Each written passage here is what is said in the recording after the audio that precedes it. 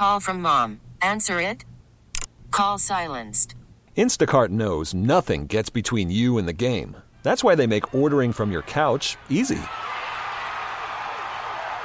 Stock up today and get all your groceries for the week delivered in as fast as 30 minutes without missing a minute of the game. You have 47 new voicemails. Download the app to get free delivery on your first 3 orders while supplies last. Minimum $10 per order. Additional terms apply.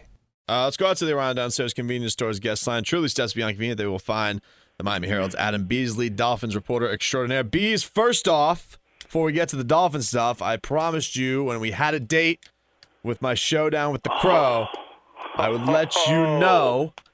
And we do. It is going to be the night of February 8th, so it's less than a month away. I will have a location, I believe, in 24 hours, but set in stone. Yelich is going to be there, and we look forward to seeing you there. Yeah, you can pencil me, or actually pen me down for RSVP yes to that bad boy. Excellent.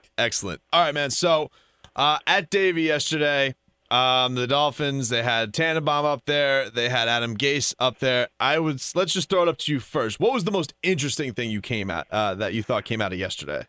Well, it's got to be Ryan Tannehill, right? Yeah. It's got to be the fact that a month ago we had Adam Gase saying it was a sprained ACL, sprained MCL, and surgery did not look likely, and they did not expect Ryan to miss any of the off-season workout. Fast forward a month, and that story seems to have changed. It looks like now that they can't rule out surgery, and not just the arthroscopic variety, full-blown reconstructive, 6 to 9 month out knee surgery on either the ACL, presumably, or the MCL. The MCL, it's two totally different injuries. The MCL can regenerate on its own. The ACL cannot.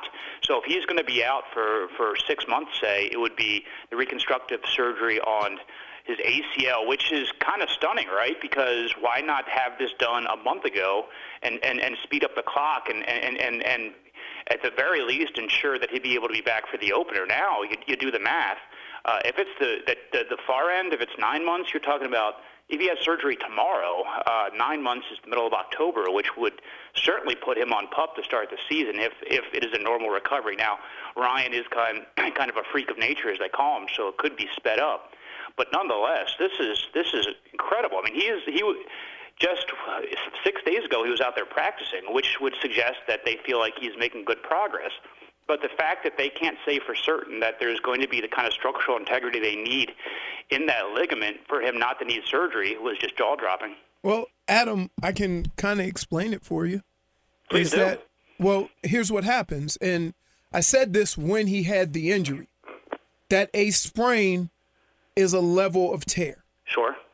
And in most cases, understand that if he were a regular guy living a regular life, right, just playing basketball for recreation or something like that, he would have had surgery already. Mm-hmm. I've seen this before.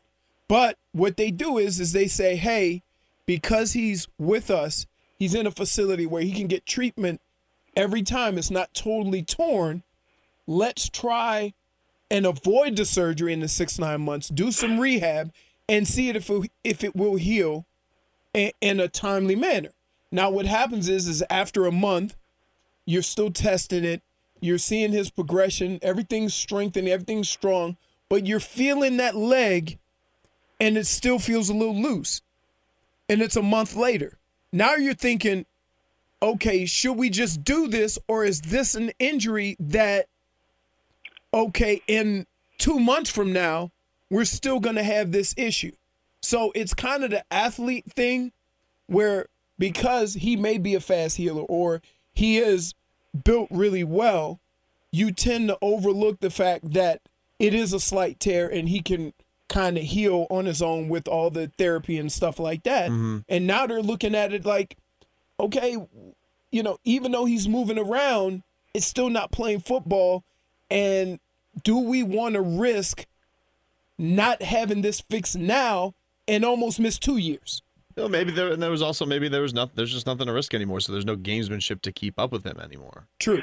Well, Yeah, and that's true. And I think we can't understate how important it was to Adam and to Ryan for Ryan to appear in a playoff game because, look, this is a team that doesn't want to be happy with being the 2008 Dolphins, right?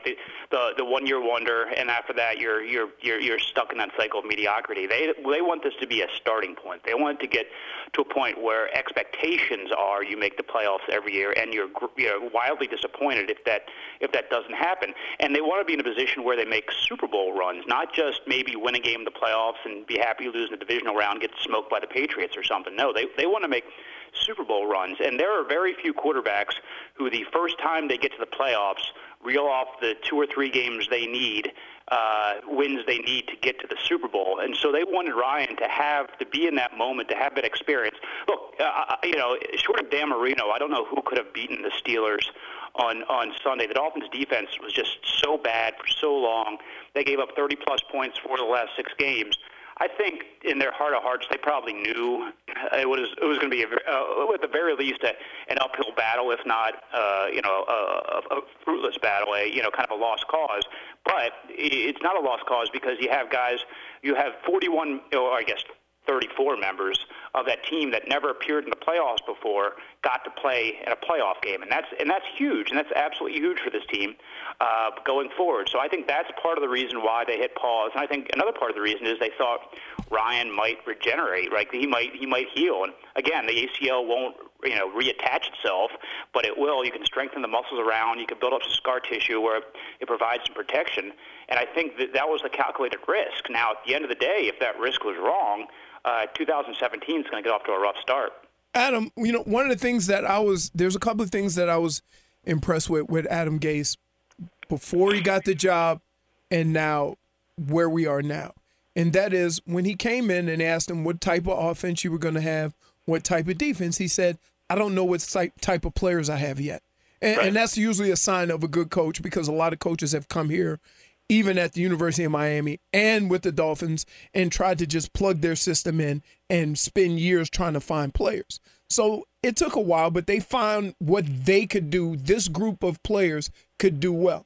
Now, after the fact, and yesterday, and Tannenbaum and the whole organization, it almost seemed like they had this conversation and they were aware that things kind of went their way, but it wasn't an indication of how good they were going to be year after year after year, and they have to keep working at this. And it felt, really good to hear it because we all saw it. And at least they're being honest with what they have in that organization, what needs to be done. Because I remember in 2008, and they just kind of said, we're just going to be better with these guys and we're going to move on. And there were some deficiencies that they never really paid attention to, and it ended up costing them. Well, yeah, I think you're absolutely right. A couple of things. One, you look at that defense that started in Pittsburgh. How many special teams players were on that starting defense? 5, maybe? Right. Yeah. And they know that's not sustainable. They know that they were, I think, 8-2 in one-score games, and on a long enough timeline, that'll even out. It was interesting, though. It was telling. And of course, Mike Tannenbaum did say we have a lot of work to do this offseason. But what was kind of fascinating was I asked Adam early on in the press conference yesterday what was a better representation of the 2016 Dolphins, the one that went 9-1 over 10 games, won all their close games. I think they had 5 wins by 5 different last-minute touchdowns or something incredible like that. They scored 5 different ways to win late in games. Or what was better representation, that team or the team that got boat raced in 8 days, basically, by the Patriots and the Steelers? And his answer was, well, actually, if you look at the game, with both those games, what happened was we had opportunities to change the dynamic of the game in both those games. And in the past, in games that we came back and won, we made those plays. Against the Patriots and against the Steelers, we did not. And he's absolutely right because they were down, 13? I think it was 13 against the Steelers and had the ball inside the 10 when Damian Williams has that fumble. And right. Just crushing turnovers. The whole way. And then you have Matt Moore turn the ball over on 3 consecutive possessions when the Dolphins were only down 2 scores and could have made it a game. But I think there's a broader point to be made here is when you play the Jets, and you play the Bills, and you play the Chargers, you play the Rams, your margin of error is a lot bigger than when you played the Patriots and the Steelers. So they couldn't overcome those mistakes that they may have overcome in previous games against the elite teams, and that's what they have to address. They have to get to a point where they're not relying on a pick six or a kickoff return for a touchdown or a game-winning drive by their quarterback. They want to get into a position where when they're playing bad teams, they're up 3 scores in the fourth quarter, and when they're playing good teams, that's when you rely on your players to make plays at the end. Talking to Adam Beasley. The contract situations for the wide receivers for this offseason, do you think they're going to be able to pay both Kenny Stills, and do they want to finish up Jarvis Landry this year? Because I imagine, Jarvis has a year still left on his deal, but you making the Pro Bowl, he thinks of himself as one of the elite players of in the game. I imagine he wants to get paid quite handsomely. So, do you think that they are going to be able to bring both of those guys back? How do you think that's going to play out this offseason? 2 separate questions. One, Kenny Stills is the more pressing concern because he's up in March. I don't see how he comes back to the Miami Dolphins unless they really decide they're going to break the bank, because he had 9 touchdown catches last year, which is a pretty big number. I think he was 3rd in the NFL in yards per catch, over 17. He is playing at a level like a Tavon Austin level, who got paid, what was it, 8 figures a year, $10 million plus a year. I can't see how the Dolphins do that and pay Jarvis. And make no mistake, Jarvis Landry is their number one priority to lock up long term on that side of the ball. And I know that there is a bit of urgency within organization to do it this year, because they see what happened to Lamar Miller, what happened to Olivier Vernon, what happened even to Rashard Matthews. Players that played so well in their contract year, they priced themselves out of the Dolphins' consideration. Jarvis is a better player than all 3 of those guys. He is, you could make a strong argument that he's their best offensive player. I know J.J. won the MVP this year, and Ryan Tannehill will always be in that conversation. But this offense does not go without Jarvis Landry. The Dolphins need to keep him, and they're going to have to pay him a lot of money to do so. Well, Adam, and I'm just thinking, like, from a fiscally sound position. All right, which is not normally me, because I say pay everybody. Yeah, I see you making it rain, man. Right. But if you have basically 2 years to sign Jarvis Landry, do you not sign Kenny Stills and then just continue talks without signing until you know what you're going to get? Or do you let Kenny Stills go, and now you have nobody to stretch the field and your whole offense is 20 yards in it? Yeah, it's a real dilemma. A couple of things. One, I know that they have a price point for every player. Sure. Kind of like the Patriots, right? The Patriots had a price point for Michael Floyd, who was a national embarrassment. So they have a price point for Jarvis Landry. They have a price point for Kenny Stills. The problem is, do you want a mad Jarvis Landry going into his contract year and say he balls out next year and has a career year, which would be astonishing because he already has the most catches of any receiver through the first 3 years of his career. But say he has 110 catches, 1,200 yards, and 8 touchdowns. He finally catches a bunch of touchdowns next year.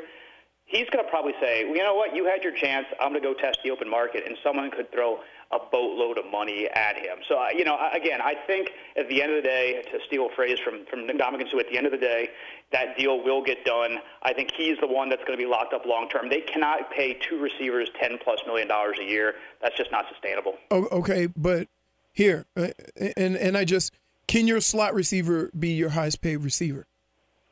Well, it's a question if he'll be the slot receiver next year. Maybe he convinces Adam Gase to throw him the ball downfield more. Who knows? I mean, I don't know. Look, I'm just going by what he's done in the last 2 or 3 years. It's interesting because, like, why, right. I would feel like you would have seen that from his career already. Right. This coaching staff knows what they have more than we know. Okay, and if they feel, hey, we can move him outside and he can be our number one guy, then the conversation is over. You sign Jarvis Landry, you let Kenny Stills go if you can't get him at a reasonable price because you already feel you have that guy. But we know what type of receiver he is just by watching him. He's more of a slot guy, middle of the field, going to catch it, going to break tackles and get his yards that way, and you lose that deep threat. Is he the guy that you can afford to pay 8 figures and only be a slot receiver and have volume catches? Right, yeah, no, it's a great question. I think the Dolphins see it this way. We want to keep our best players, and they see Jarvis Landry as one of their best players. Agreed. That gives them the best chance to win. So I don't think they care. I don't think they care if he lines up at tight end, so long as he's highly productive, and that's what he is. So you make great points. I mean, you want to pay elite money to guys that are downfield threats. He's just a different kind of dude, right? Though, I mean, the way he plays, the way he breaks tackles, the way he makes people miss, his yards after catch is pretty good, and he has shown the ability to take short plays and make them long ones. This year, he had two really pretty dynamic plays, although one of them he got caught. I just think that they see Jarvis as more irreplaceable as Kenny Stills, and don't think that they don't see a lot of value in Kenny. I just don't think they see $10 million a year value in him. Bees, thanks for the time, man. Really appreciate it. Thanks, All Bees. right, guys, enjoy the offseason. I'll see you at the Crow event. I can't wait.